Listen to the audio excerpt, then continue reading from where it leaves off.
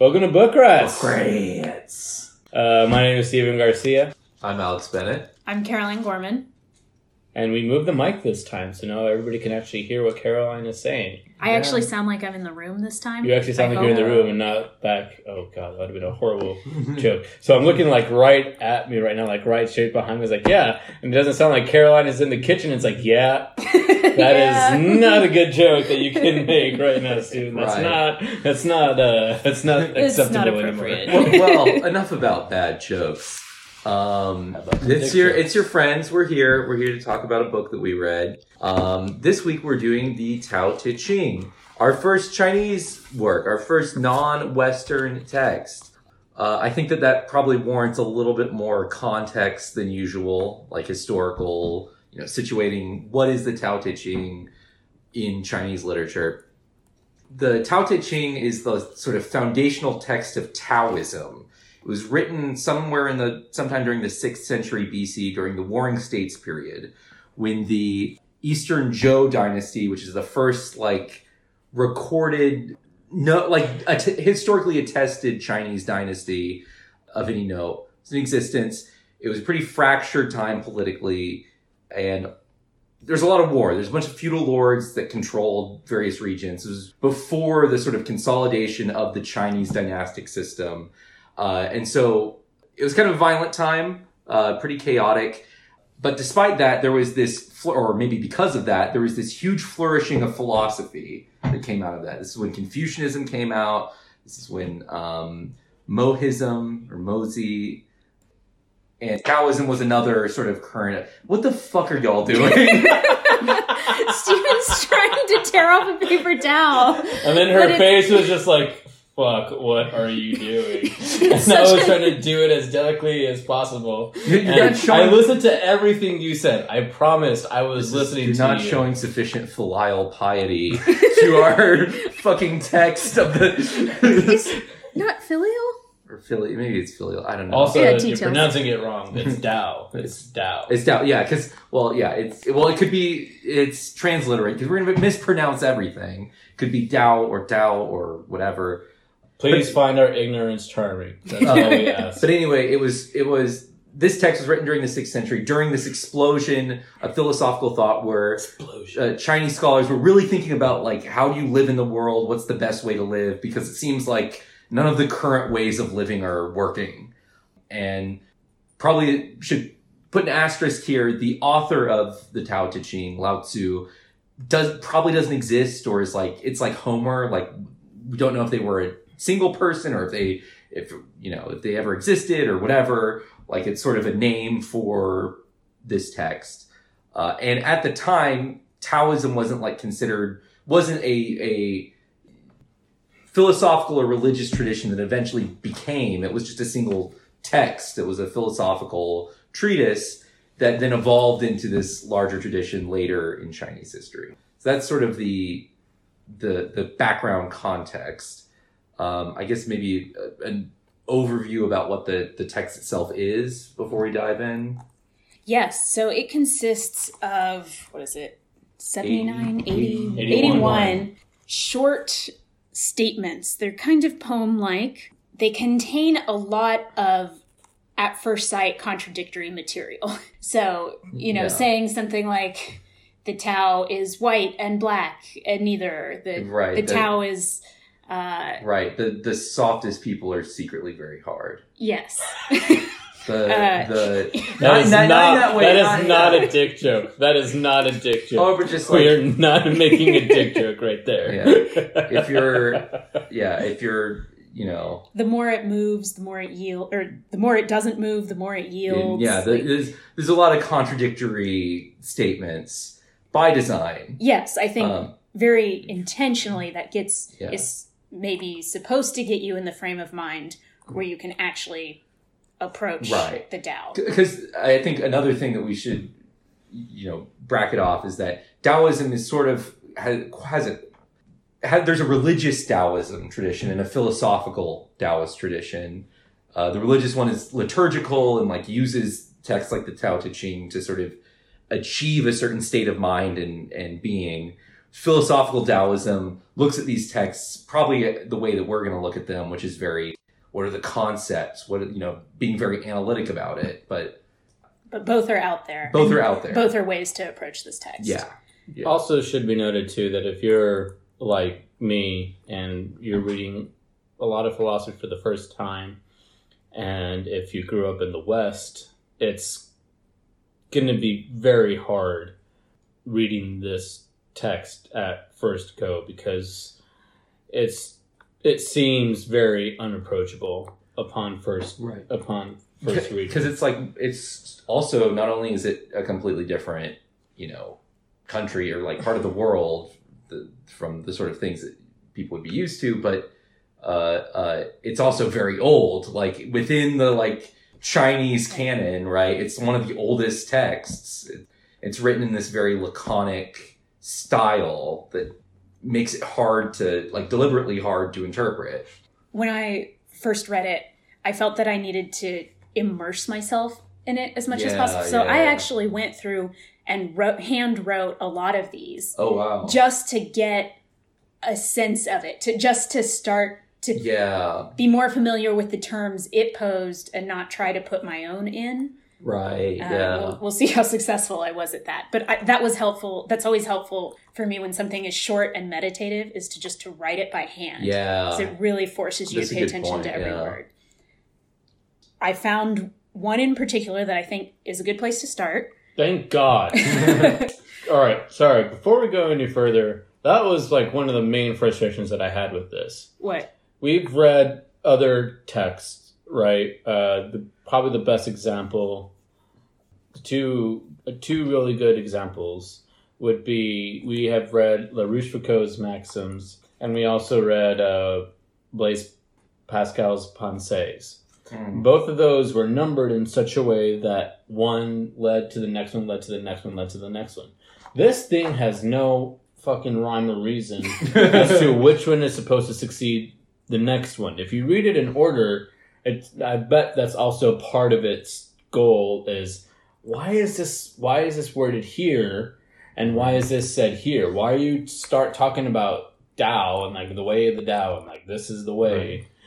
And then you don't even explain it until another 25 or 30 down the road. But sorry, that's like I said, please find my ignorance charming, because something to note about that I found when like looking up the context is that the numbering, it's debated whether it was there in the original text. Like it might have been one gigantic single poem that would have been even crazier to read through. But yeah, what was the poem that... So it's number 38, which is actually kind of a long one.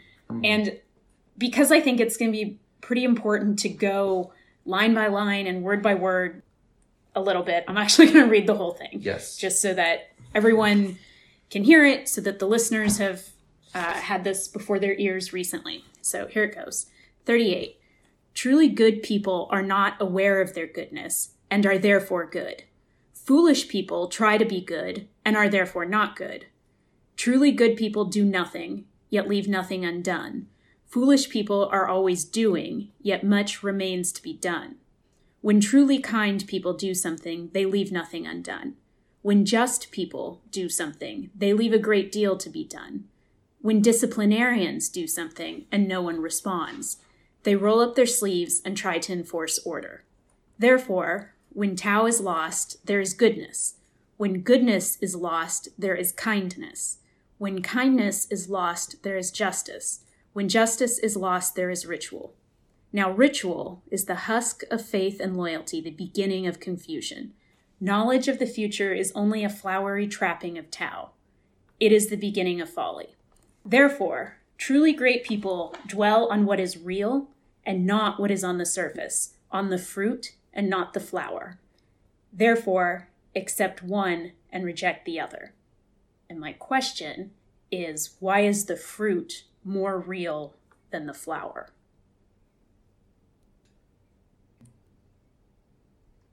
My first sort of assumption is that the fruit is more nourishing, it's more practical than the flower. As he says that the that knowledge of the future is only a flowery trapping of the Tao, like that. I mean, obviously this is a translation, but I would assume that would mean that the term flower here is kind of pejorative, like it's distracting, it sort of gets in the way of deeper appreciation, whereas a fruit that's something you use, that's something you eat, get its calories from, and flowers aren't useless. What if we see that the beginning of the last stanza? Therefore, truly great people dwell on what is real and not what is on the surface, on the fruit and not on the flower, right? Mm-hmm. So why is the fruit more important than the flower? What if we look back to the very first stanza? Truly good people are not aware of their goodness. So a fruit truly isn't aware of how nourishing it really is. The flower can, if nature was self-aware, a flower can see as like objectively this is a pretty flower, but at the same time it provides no useful nourishment for, say it only can provide nourishment for, bees and like any other insect or type of thing that likes nectar.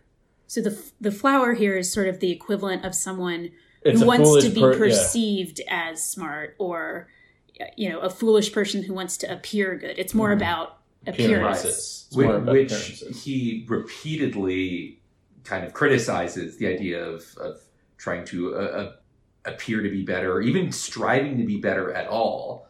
Sorry, go ahead. Well, just before we go to another poem, which I'm sure, or another stanza, or whatever we're going to call them, I kind of want to go back to what you said, Alex, about flowery trapping of Tao. Mm-hmm. Tao, I guess is how we're going to say it. So flowers aren't useless, right? They're actually very crucial to the entire pollination system, right? Yeah. So they're not just appearance, but they are also not the present fruit, right? They're part of this sort of future trapping. Like flowers are forward-looking, I guess is what I'm trying to say. Flowers for the future, fruit for the past. No, fruit for the present. Fruit for the present. Fruit for the present. Yeah. Flowers for the future. That's my campaign slogan. Yeah. To win the Warring States period dynastic election. Flowers for the future. Fruits for the present. Fruits for the present. So I did write something in my own version of this first edition of the book. What I mean by first edition, like the very first time that I buy this book. I'm probably going to buy another copy of this book because it's something that Alex failed to mention, but the Tao Te Ching is it's the most translated book in the world, second to the Bible. Oh, so wow. The Bible is the only book that is translated more than this book is. Really? More than the Quran and the... Wow, that's impressive. So and I'm reading it and I'm frustrated with it because a lot of these things that are self-contradictory and that do form a dialectic, they just throw me off a whole whack and that I can't understand it. But I think a lot of it too is like you have to read in between the line and read past the stanza. You have to follow. You have to flow with with it. That technique of just like writing it down that's probably pretty smart. That sounds really smart. But what I was trying to get at is in the second stanza, truly good people do nothing yet leave nothing undone. I wrote, oh my God, that was a cat. I'm sorry. So what I was trying to say is that I continued that stanza for myself, and I wrote, truly good people do nothing for their own good, yet leave nothing undone for others. Foolish people are always doing for themselves, yet much remains to be done for others. Because if you're doing in the way of the Tao, you're also doing in the way of, helping nature thrive a little bit. I'm seeing massive... Yeah, go ahead, Alex. I think that something this poem brings up is that there's sort of two components to the Tao Te Ching. There is the metaphysical component, like what is the Tao? What is the just describing the nature of the universe. And then there's sort of the advice component of how should you live in relationship to this universe. And I think maybe it would be good to ask, sort of off the top, what is the Tao? What is it? What is that metaphysical component? Because I think that'll make answering the question of the fruit and the flower easier. I agree. I'm trying to find it. There was one that said, Alex, you have it on the online version, so you could probably help me. There was one where it said that the Tao was like the river or something like that. Flows like a river. River flowing home to the sea. Yeah, something like that. Which one's that one? Should probably have written that one down, but that would have made the river. That would have the one about the streams. Mm-hmm. There are several comparisons of the Tao to water. Yeah, actually. Why the Sea King of 100 Streams? Is that the one you're thinking of? Why don't you read that one? 66. I have another one, and I can read that one as well. Okay, yeah. Why is the Sea King of 100 Streams? Because it lies below them. Therefore, it is the king of 100 streams. If the sage would guide the people, he must serve with humility. If he would lead them, he must follow behind. In this way, when the sage rules, and the people will not feel oppressed. When he stands before them, they will not be harmed. The whole world will support him and will not tire of him, because he does not compete. He does not meet competition. Actually, this does not mention the Tao, so maybe I got the wrong one. Well, I have one, 34. It says, the great Tao flows everywhere, both to the left and to the right. The 10,000 things depend on it. It holds nothing back. It fulfills its purpose silently and makes no claim. Was that what you were thinking of, Stephen? Yeah, yes. This is continue, sorry. It nourishes the 10,000 things, but does not rule them. It has no aim. It is very small. The 10,000 things return to it, yet it does not rule them. It is very great. It does not show greatness, and is therefore truly great. Yeah, and I put in here, kind of like a river, because it's like, well, and it's true, like if you, and that was the best way, so we're going to answer this question of, what is Tao? What is Tao? There aren't any really good answers to that. I mean, right off the bat, number one is you can't name it, you can't describe it. Yeah, you can't name it, you can't describe it, and it's really frustrating for somebody like me, and I mean that in the most positive sense, and frustrating, philosophically frustrated that I can't understand it, even though I'm trying to understand it. Philosophical frustration is the best kind. Yeah. What I mean by that is that I graduated with a math degree, and in a math degree, everything is somewhat contained and somewhat descriptive, and you can use those descriptions to understand everything else. They're axioms. And they're axioms. And just saying that, this thing that you're studying, that you're trying to learn, I don't know what it is. Yeah. That right there is the fuck you mean you don't know what it is? Well, how can you... And the point is that I don't know what it is. And you don't know what it is either. And maybe trying to know what it is part of the problem. That's... Right, yeah. And that right there, that was and I'm still kind of huh? What? And so, I needed a physical thing to, or some right, yeah, analogy to understand what Tao was. Because it was... Yeah, it's so really resistant to that kind of analysis. And it really is. And so this is 34 is the closest thing that I could find that possibly describes it. That it's like a river. Because he says later in 76, he talks about that stiffness is the stiff and unbending is the disciple of death, right? Mm-hmm. The gentle and yielding is the disciple of life. So like a river, it's constantly moving. It seems very active and alive.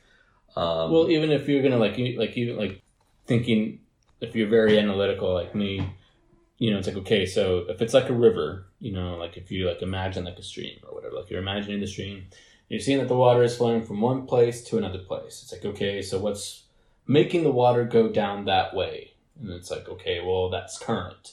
Current is the thing that's pulling water down that way. And it's well, what else is the water carrying? It's well, it's carrying sediments. It's carrying all these other things around it. It's moving around these rocks and it's moving around this, but it's doing so effortlessly. It's why is it doing it effortlessly? It's because that's the path of least resistance, and that's the easiest way that the water is going to flow along those lines.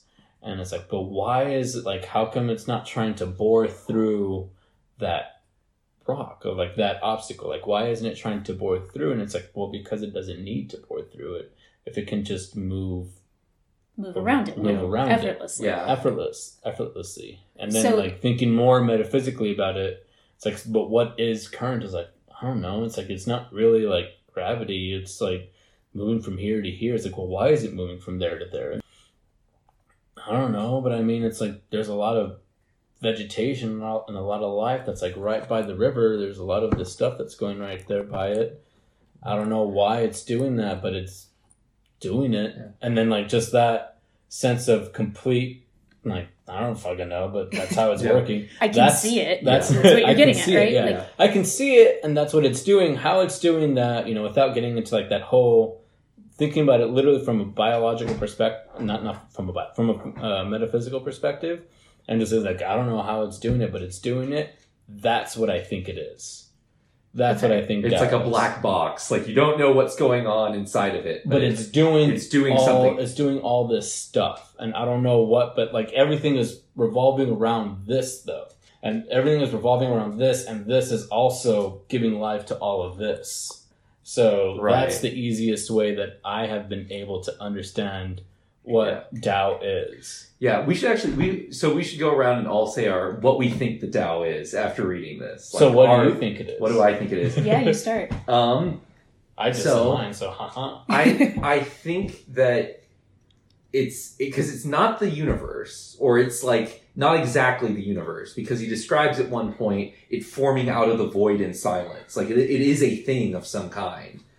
But I think it is this passive principle that sort of, it's almost like it's a quality of the universe. Like it's not a thing itself in the universe, it's a quality of it. And that it never, it's always there, it always is, but it's able to accomplish anything. It's able to do anything because it is the material world. It's in some way like everything. But it never does so deliberately. Like it's very passive. Like it's almost by random chance. Like the Tao is not deciding to cause the thing to happen. It just happens, and it happens, and then you leave it at that. And I think that it's interesting. Y'all focused on the river. For me, the description that really got to me is the empty vessel. That was a great description.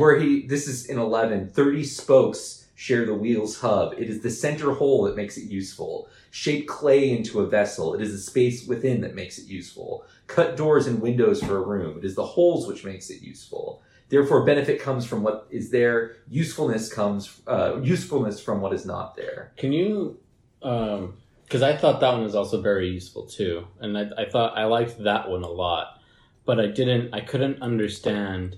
Like I can see it and it makes sense to me, but I couldn't understand the spokes and the 30 sticks sticking out of the spoke, and how that empty space is like, that makes sense. How that empty space is the useful part of the wheel. Right. That's why I kind of feel like the Tao can't be a material thing. It can only be like a principle or some kind of like guiding force, because it's not something that's physically there. Like that's why we can't describe it, is because we don't have any, like we can only sort of like describe it by analogy to physical things.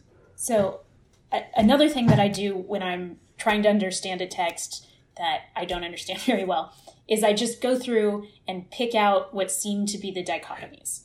So in the Pascal, there's a lot of them. Well, in the Pascal that we read, you pretty clearly get the idea that he's opposing, wretchedness and greatness. And I normally just truly make a T-chart and like list all of these things, and that sort of like lays out the universe of what we're talking about. Right. But that doesn't work here. Yeah, because, and I think he does this very explicitly in 11, he's overturning dichotomies by, inverting them, by being contradictory and forcing you to say, oh, I can't use that very basic cognitive tool that I rely on a lot. Right. Because it's both the space and the physical things around it that matter. It's the black and the white. It's movement and stillness. And so I at least had to set aside that tool that I truly do use to understand things very often. Yeah. And I don't know how to set aside that tool. I haven't learned. Oh, I don't either. I know I should. and I haven't learned, and that's probably like, and I said, this is like, I'll probably buy this book again just because I want to have this I think there's a lot of useful things that we could all take from this years and years and years from now and like go back like, oh yeah, that's what that means or whatever. Like that's good to come back to and leave that one untouched because this one is like way too written in and just like I have no idea. But yeah, like that's what I wanted, like when you said like how you need both, it did like said like how it's like it flipped it in terms of the dichotomies. Like it's not a dichotomy because these paradoxes complement each other and they need one another in order for both of them to exist. And even though I said that, I still don't know what that means. Like, I don't know how it can make, like, how you need one thing to contradict the other thing, but if you don't have that contradiction... Well, I think maybe the reasoning is that, like, how could you say something is short if you didn't have a conception of something being long, right? Right. Like I think it's a lot about language, really. Yeah. Because things are defined in terms of each other, and of course things and our language also affects our way of thinking. Right. Yeah. So all of our thinking is very much built on dichotomies and splitting things apart, right? I'm pretty sure that's what criticism means in like ancient Greek is cutting something, right?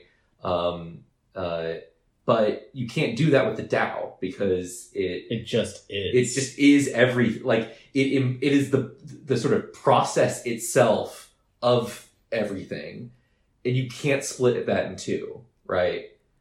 Well, that's like it's a lesser understanding of it if you do. Right. Yeah. It doesn't fully capture it. And that was okay. So I have a question.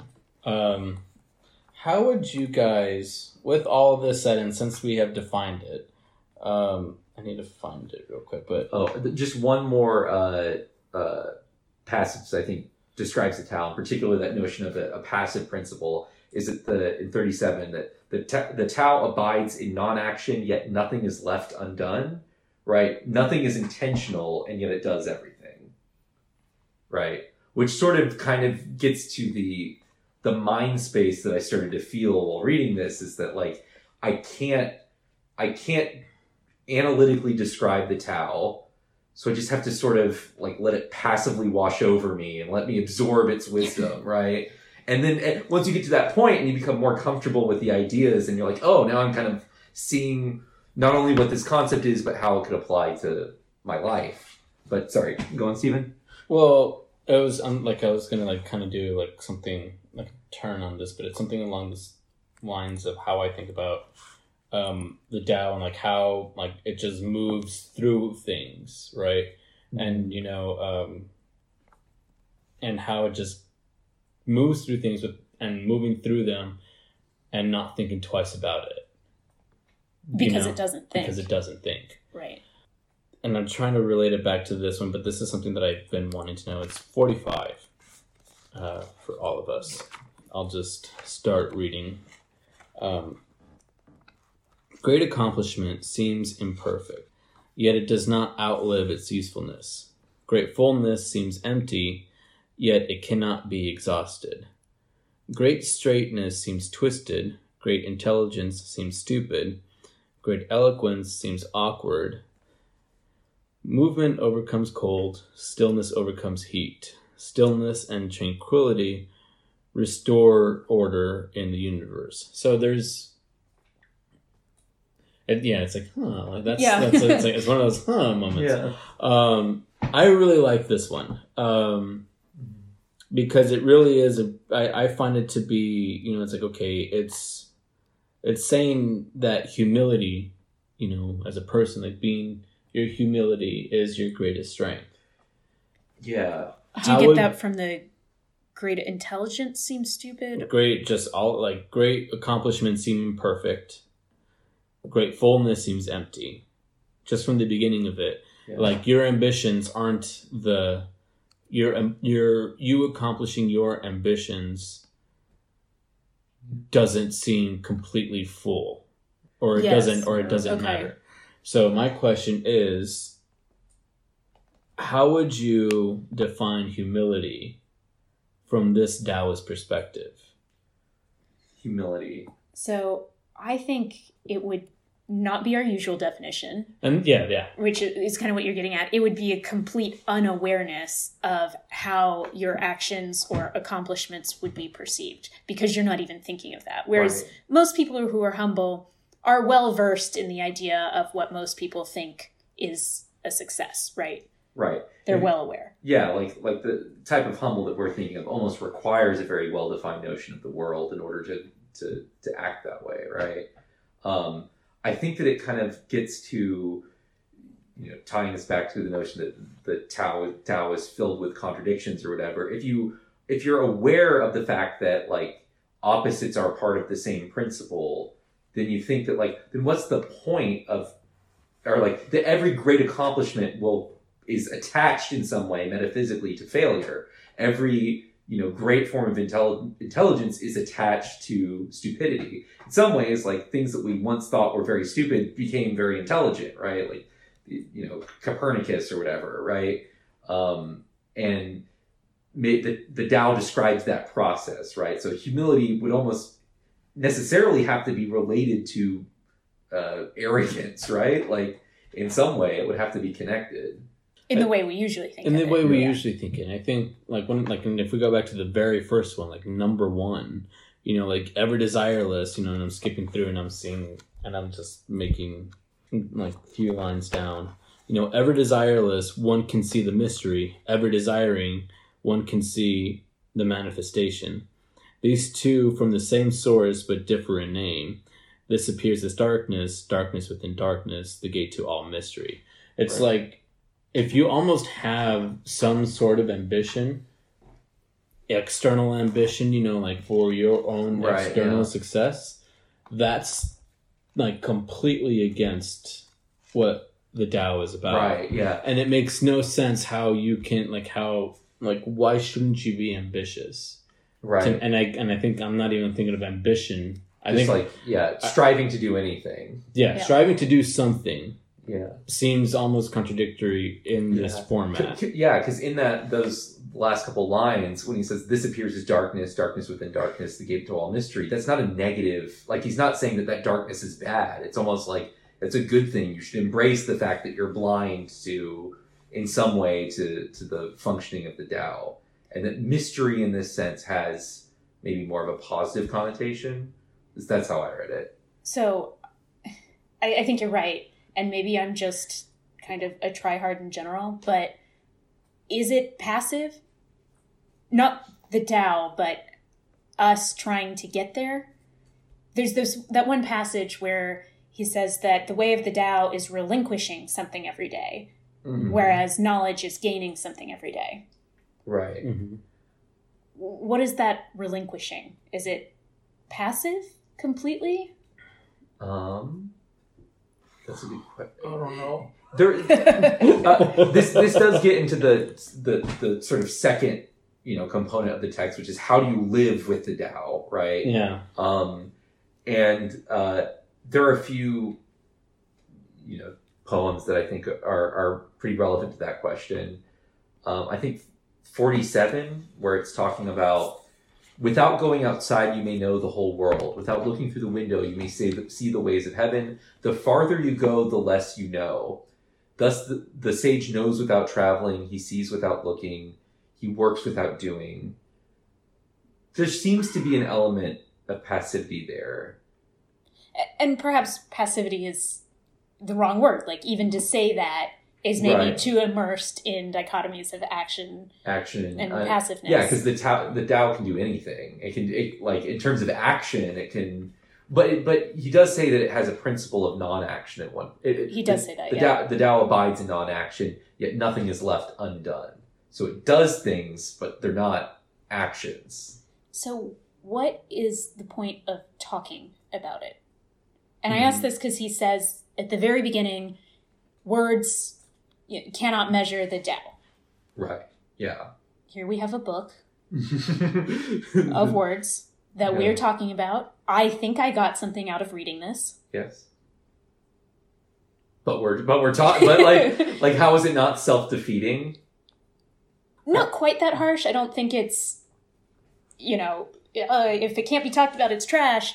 I don't think that. I guess Right. I'm more wondering if there's like a lesser stage that we're all at where thinking about it is helpful. You know, this Right, thing yeah. about overcoming opposites and trying to think without dichotomies. But maybe I'm just so far away from the Tao that I have no idea what I'm doing. Right, yeah. Certainly, it does not seem like the Tao is big on being extra or trying hard in any way. That is not us, by the way. Yeah. It's very not us. In 29, it just he's like, do you think you can take over the universe and improve it? I do not believe it can be done. Like, if you try to change it, you will ruin it. If you try to hold it, you will lose it. Therefore, the sage avoids extremes, excesses, and complacency. Also in there, so sometimes things are ahead, sometimes they are behind, sometimes breathing is hard, sometimes it comes easily. Just like, sometimes you win some, sometimes you lose some. I think But it's like How about just like sometimes? sometimes, yeah, just sometimes, like, in a way, it does seem very powerless. Like, it's almost like the first stage of reconciling yourself to the Tao is that you really don't have any power over it. Intellectually, physically, like, you are in submission almost seems like too much of a dichotomy, but Right. like, it is so above you and so beyond your consciousness that you're limited in some way. So it's sorry, go on. it almost seems like you're submitting yourself to letting go. Yeah, Which- letting go is a much better thing than submission. Yes. Yeah, I think that's more of a better way of describing Is that you have to let go, but you also have to recognize what you're letting go. Mhm. Does that make So sense? Takes the work to be aware of what you're letting go. I think so. I mean, look at 28, for example. I mean, know the strength of a man, but keep a woman's care. Be the stream of the universe. Be the stream of the universe, ever true and unswerving. Become as a little child once more. Know the white, but keep the black. Be an example to the world. Be an example to the world, ever true and unwavering. Return to the infinite. No honor, yet remain humble. Be the value of the universe. Being the value of the universe, ever true and resourceful, return to the state of the uncarved block. When the block is carved, it becomes useful. When the wise use it, they become rulers. Thus, a great tailor makes few cuts. So once you know these two, once you see these two extremes and realize that they don't live in paradox to one another, Once you see the unity once you see underlying them. the unity underlying them, that's what truly brings them together. I think. Yes, I think don't you're right. know. And I like that you pointed to this one because there's a current in this entire book that we haven't mentioned yet, which is that some of this seems like very practical advice for rurers. Yeah, there's a lot of like, keep your people dumb. and it says it's like in the 50s or something like that, where like a good ruling a good nation is like carving a simple fish or something Right, like that, yeah. or carving a small fish. Yeah, And it's weirdly practical. Yeah, and like, it's just like yeah, that's why I feel like there is a lot of metaphysics in this, but I think part of the lesson is like, you can't metaphysically describe the Tao. It necessarily follows that the point of this text is sort of like an instruction book for life. It's just the only way you can access that kind of instructions. You have to let go of certain things that have defined your life up to this point. I like in 18 when he's describing like when the Tao was forgotten, that's when kindness and morality arise, because we needed kindness and morality, because those artificial structures were needed because we had lost this pure state. And then when wisdom and intelligence are born, the great pretense begins. That's the further we go from the Tao, right? Like when the country is confused and in chaos, loyal ministers appear. Like you need ministers when there's chaos. Right. Right, yeah. You need rules about filial piety only when people aren't behaving Right, with yeah. filial affection. Yes. Yeah. So it is practical. Yeah. it does offer somewhat, tips for living. Yes. And yet it is also very hard to put into words. Yes. And, not something that's easy to talk about. I guess I'm floundering because it's weird that it does both those things. But I think that what I like about it, though, is I like how challenging it is for us that we can't understand something that is so clearly written. Right. That is something that I mean, aside from, opening up, the critique of pure reason and knowing all the words that are inside that book, but not knowing how any of those sentences make sense. This is written in a much simpler way, yet everything seems to contradict everything in a way that makes me so angry that I can't even understand why I'm getting so mad at a tiny little book. But you're pointing out something very interesting that I just realized goes unaddressed in this entire thing, and that's curiosity, right? Yeah. I mean, if this text makes us maybe intellectually frustrated, but also curious. I found myself coming back to it repeatedly, like long after I was prepared for what we're doing here, because I felt like I could get a little bit more and maybe get a little more understanding. Right, yeah. And I would call that push curiosity. And it seems beneficial in this context. Yeah. And I think that's where the source of my frustration comes from, is because I feel like I'm not understanding something that I should be getting from the text. At the same time, I also feel like this does fall in the realm of whatever books that we're reading that are timeless, because I feel like I could pick this up next year and it'll still be applicable next year. I can pick it up 30 years from now and it'll still be applicable 30 years from now, but probably in a very different light than how it is applicable to me currently. Well, and like the easy answer to that is, that's just the ambiguity. Right, yeah. But that's not it. Like, there's really something here. There's something here. Yeah. Like, there's something here that you can learn from even just right now. Like, the thing that I thought about was, as we progress through with this podcast, because I really do want to release this episode. This is actually a really cool one. As we progress through, and just for me in understanding how to read these books for the first time, these very intellectually challenging books for the first time, what if it might very well be beneficial to just letting go and just reading these books sometimes, and just going not even trying to analyze them, trying to analyze, and just letting it flow through and just seeing if that works, and just being like, this is what it says and it says what it says. I don't know how that makes sense to me. That's probably Tao or whatever, but that makes sense to me. It's like, just read it, and it's okay to still question and understand it. But as you're questioning, like, move with your questions, move with your doubts, move with them. Yeah. Instead of just like stopping and not understanding. I guess that's something that I was having trouble. Like, it's okay to have those, even though he says otherwise, I think it's okay to have those feelings, because that means that you're still... I think if you're forcing yourself to be comfortable with doubt and uncertainty, which you have to read this book. Right, yeah. I think that is a good thing. There is a quote that's very relevant to that in 71. Knowing ignorance is strength, ignoring knowledge is sickness. Knowing ignorance is strength, ignoring knowledge is sickness. That's why, please find this charming, people, because we have no idea what we're doing. I know what I'm doing. Okay, what does the second part mean? Ignoring knowledge is sickness. What's knowledge? Ignoring knowledge. What's knowledge? What's knowledge?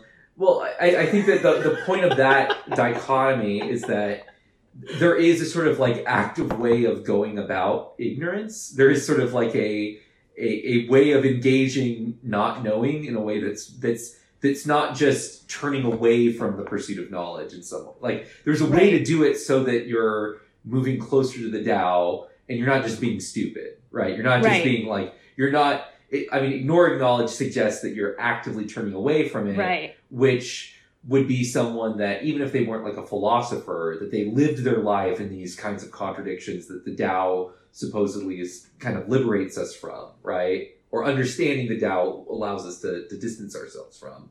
And that would be ignoring the knowledge of the Tao. But obviously, if you try to learn about it more, you're just learning how little you know, or how you're learning the limits of your own rational capabilities in a way. So I like that dichotomy of knowing ignorance is different from ignoring knowledge. I do like that. So that also implies that there's a bad way of going about obtaining knowledge, right? Mm-hmm. What is it? What is the bad way? The bad way of obtaining knowledge, of trying to learn. I think the bad way of obtaining knowledge is going in as if you know something about the subject. So arrogance.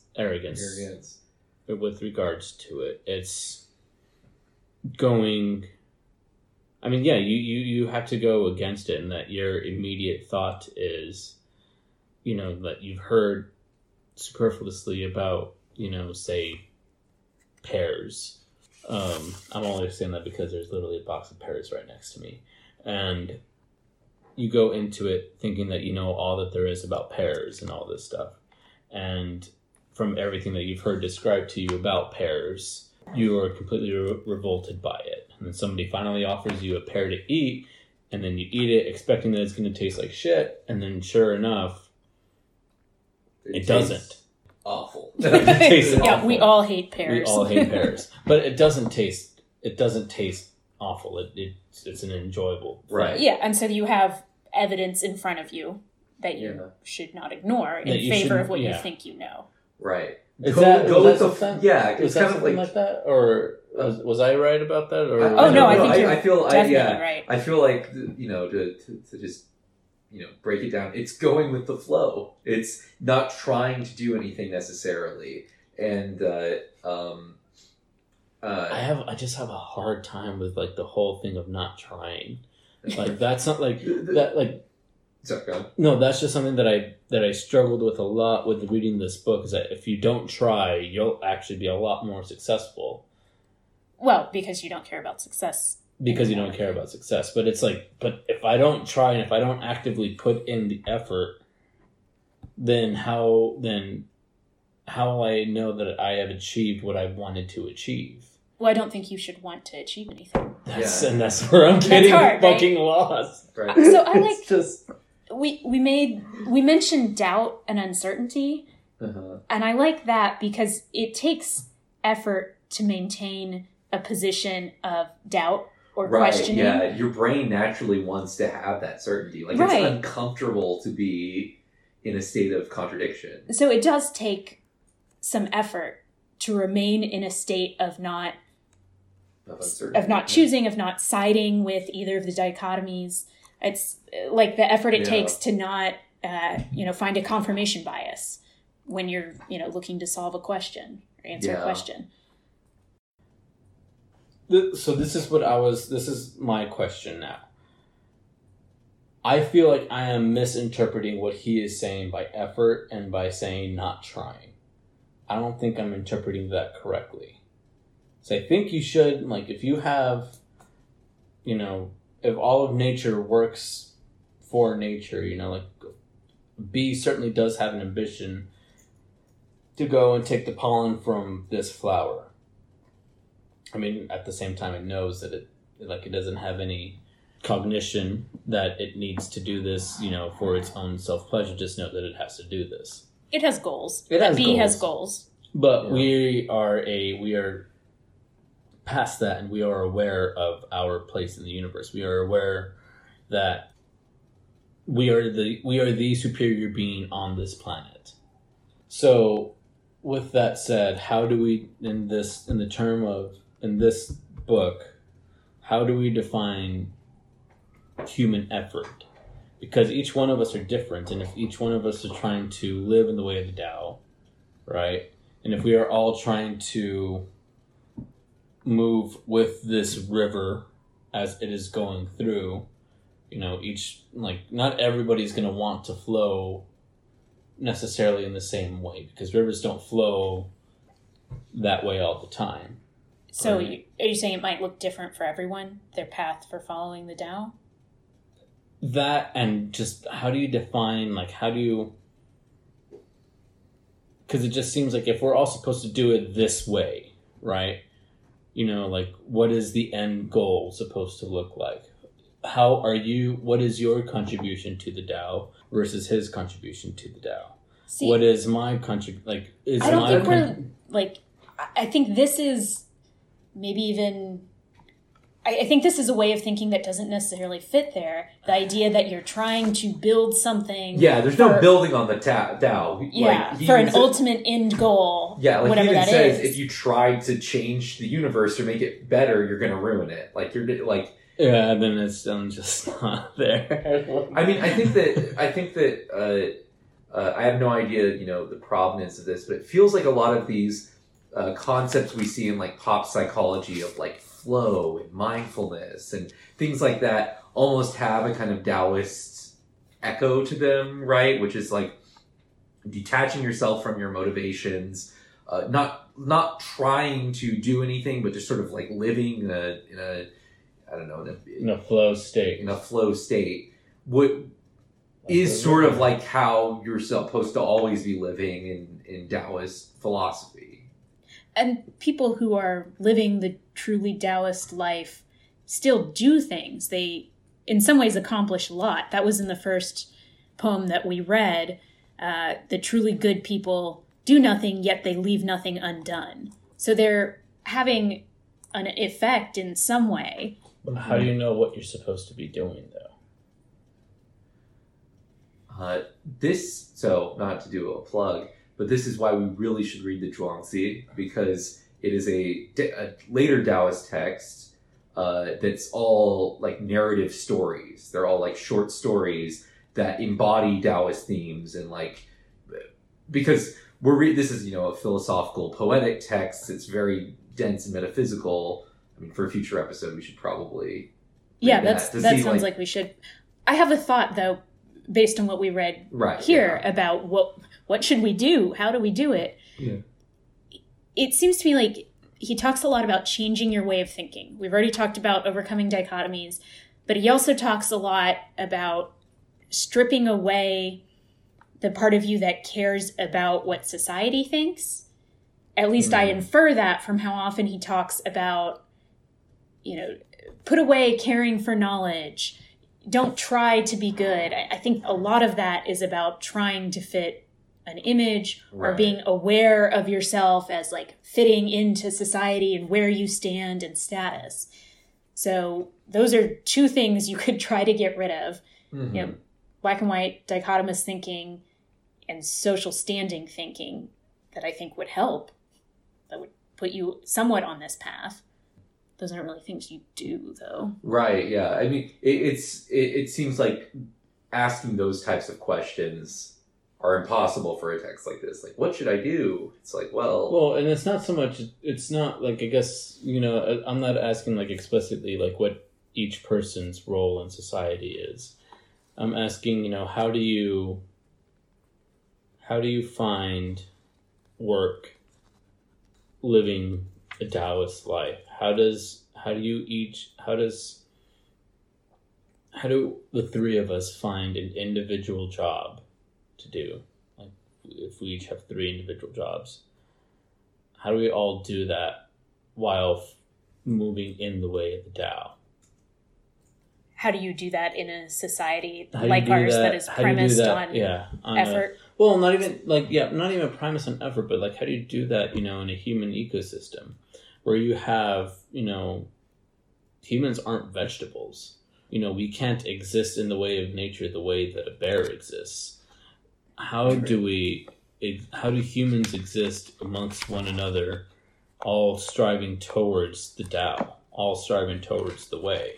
How do we all form a society where this is possible without, you know, and I mean, if we all, I mean, yes, living simply, that's true. And, you know, and we've even mentioned it before, that how a ruler should lead his nation as if he was carving a simple fish. I don't have an answer. Alex just raised his hand. I actually do have something. Because I don't think that... And you did it, and you did like real like, hey, Yeah. like way too. But that's actually a good stretch though. Yeah. I'll do it. That I think that question doesn't necessarily have an answer, but on a completely random tangent, did you know that the Taoists, Taoist men in particular, practice something called retrograde ejaculation? It was a... Does they that mean it thought goes that- inside of myself? Yeah. Yeah, instead of it goes out, it goes in. What? It's an actual thing. So now you have to explain the mechanics. Yeah, it's of when that. Stephen Wood... How do I do this? I Uh, want to learn how to do this. It's Just Are you like- sure? We don't even know. It's redirected to the urinary bladder, so it goes in. I am actually like deeply uncomfortable reading this. All right, we can just let it. No, but ooh, yeah. I really hate the word urethra. Sorry, But just they did it because they didn't want to lose their essence. You know? So. But that's also kind of the thing is we're reading the earliest Taoist texts when all of these questions of like how do you live, how do you organize a society by Taoist principles, Come inside yourself. like they were all cloudy and like there wasn't even really Taoism. It was a guy or maybe multiple guys wrote this. A lot of like Chinese landscape painting movements were influenced by Taoism. You know, it's like But our question isn't what is Taoism like as a whole, or our question Right, is yeah. in this book we read. in this book we read, yeah. What do we think it is, and where does it lead? Right? Yeah, where does it lead? That's my question. If the three of us decide to live, if we all decide to form, the three of us decide like, fuck society. Taoist we're gonna move cult, in a we're gonna form this Taoist cult. separatist organization. How do we, for lack of a better term, since now I'm thinking this way, how do we thrive as a community and not die? Like that's probably like a not die but live a healthy life. Yeah. How do you do that? How do the three of us do that in a way where they see what we're doing and they want, and instead of the 3, it turns into like 100 or 1,000. How do we all do this and living in the way of the Tao, knowing that our human environment is completely separate from the way that we interact with the earth? I mean, is there a way to live like a bee would? I mean, a bee provides for itself. It has its work that it does. Right, yeah. It meets its needs. Is there a way you can do that as a human, work just enough to meet your needs and no more? It is tricky to Right, define yeah. your needs, right? Like needs are ever growing, ever multiplying. But it seems to me that by analogy, it's at least possible. It almost feels like it would be kind of have a comedic relation to life. Like that's what I imagine of someone who's like a perfect Taoist would be, just like laughing at absurdities or laughing at themselves, or like laughter is such a disarming, de-escalating feeling that sort of distances you from what you might feel is like, I need to do this, I need to accomplish this goal. And stepping back and laughing at that is like maybe, the first step towards having that greater appreciation of the Tao, right? I like that. Yeah. I think also doing what you're allowed to do what is necessary to survive. Like I don't have the impression that you're supposed to go off and starve yourself in a cave and live a life of just contemplation. Right. Yeah. Because he does talk often about people and rulers living their lives and traveling and working and harvests. The sage that doesn't travel much is the one who has access to much more, knows more about the world, right? Right, but that sage still has a home, it seems. Yeah, exactly. Like you don't have to go out on a big spiritual journey or something to achieve this kind of Taoist. To find yourself. Right, and you also, I don't think, have to be a really severe ascetic, starving yourself. And that also actually seems like the opposite problem. There's a lack of moderation there. Right, yeah. Yeah, it's interesting. Do we have any closing thoughts? Well, I never got to say what I thought the Tao was. Oh, right. Yes. Is that your closing thought? It doesn't have to be. No, I'm just kidding. No. I have more thoughts and questions. No, so. I'm curious. What do you think the Tao is? So, I did not think of it as something physical. I thought of it as maybe some sort of abstract ideal, very fuzzy on that. What seemed clearer to me was internally the faculty that recognizes the Tao is intuition. So somehow the Tao seemed to me very connected to human intuition. It is something that we can know and access, but not in analytic. Yeah. We can't analyze it. It's just because we can't name it doesn't mean that we can't access it in some way. Right. And you can also cultivate a stronger relationship to it. I like that. I like that interpretation. Yeah. I mean, in the law, we call that judgment, but they're Right. basically the same. You've cultivated a sense of explanation or of what to do or of what's right that you can't necessarily articulate. Can you imagine a Taoist judge? I definitely cannot imagine a Taoist attorney. How fucking long those court cases would be. How fucking... And you just be just like... Then it just introduces a third party out of it. Like, why do we have to have just a plaintiff and a defendant? Yeah. Like, why can't we have a third? Why all these dichotomies? Yeah. These things just are as they are. You know? It's just, in a very Alan Watts way, like, these things are as they are. You know? Oh, God, yeah.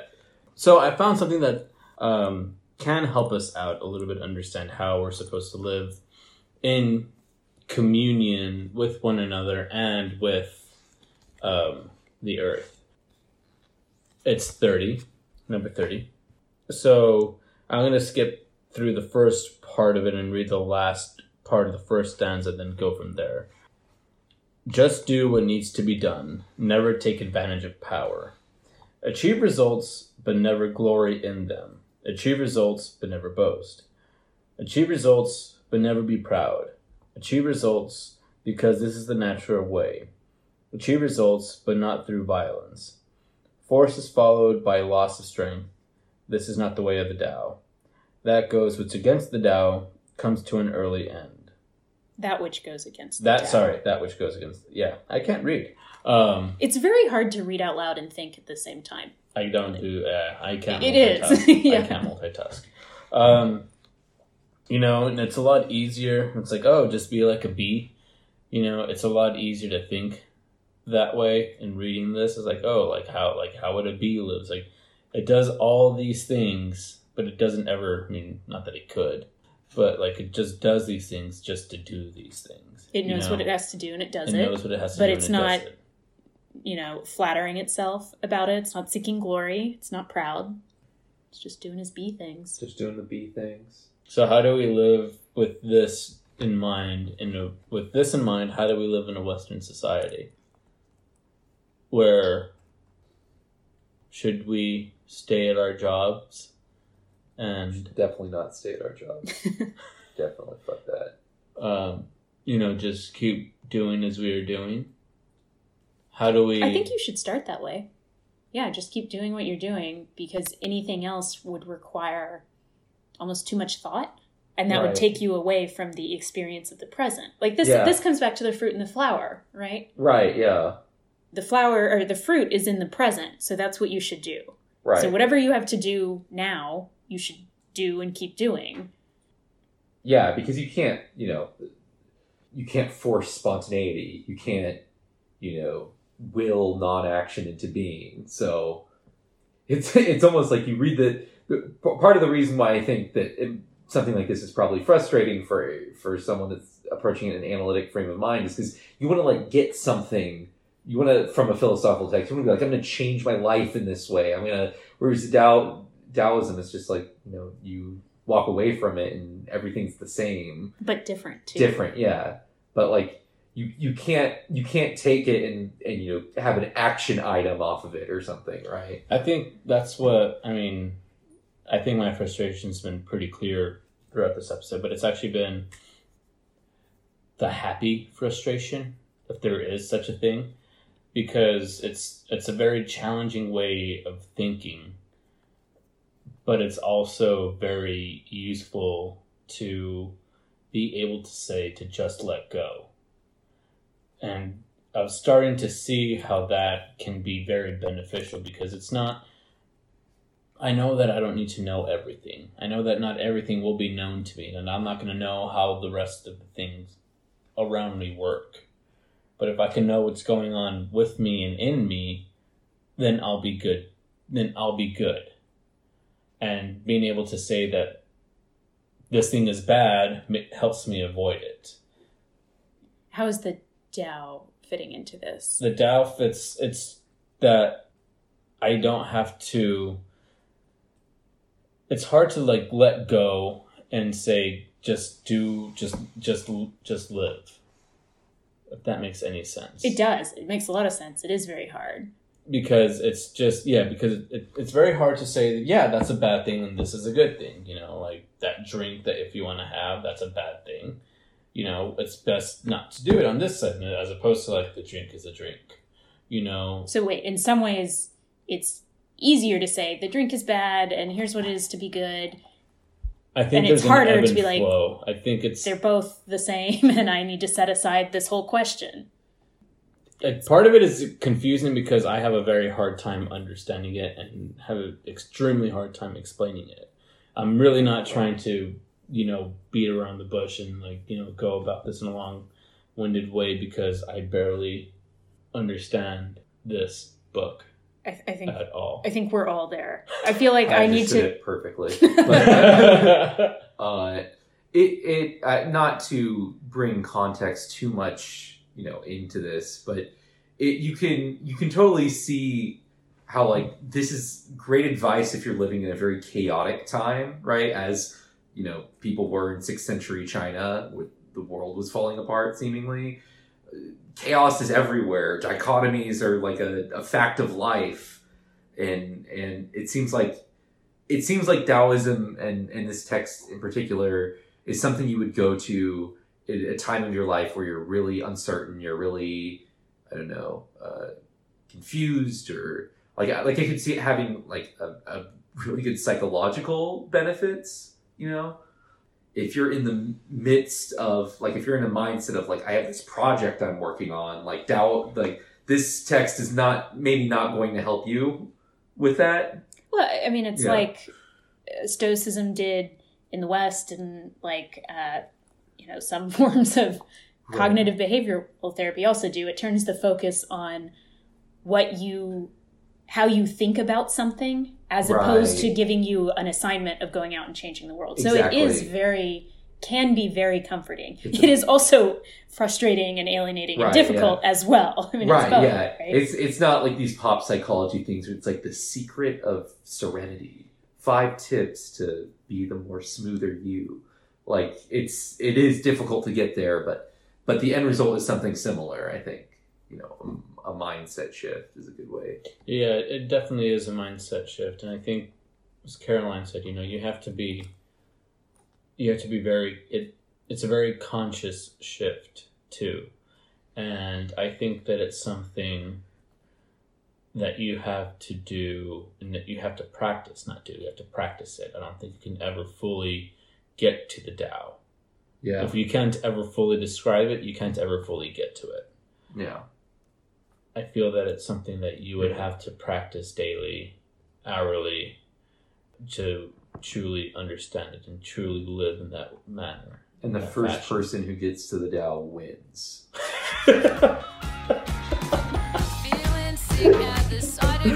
On that note.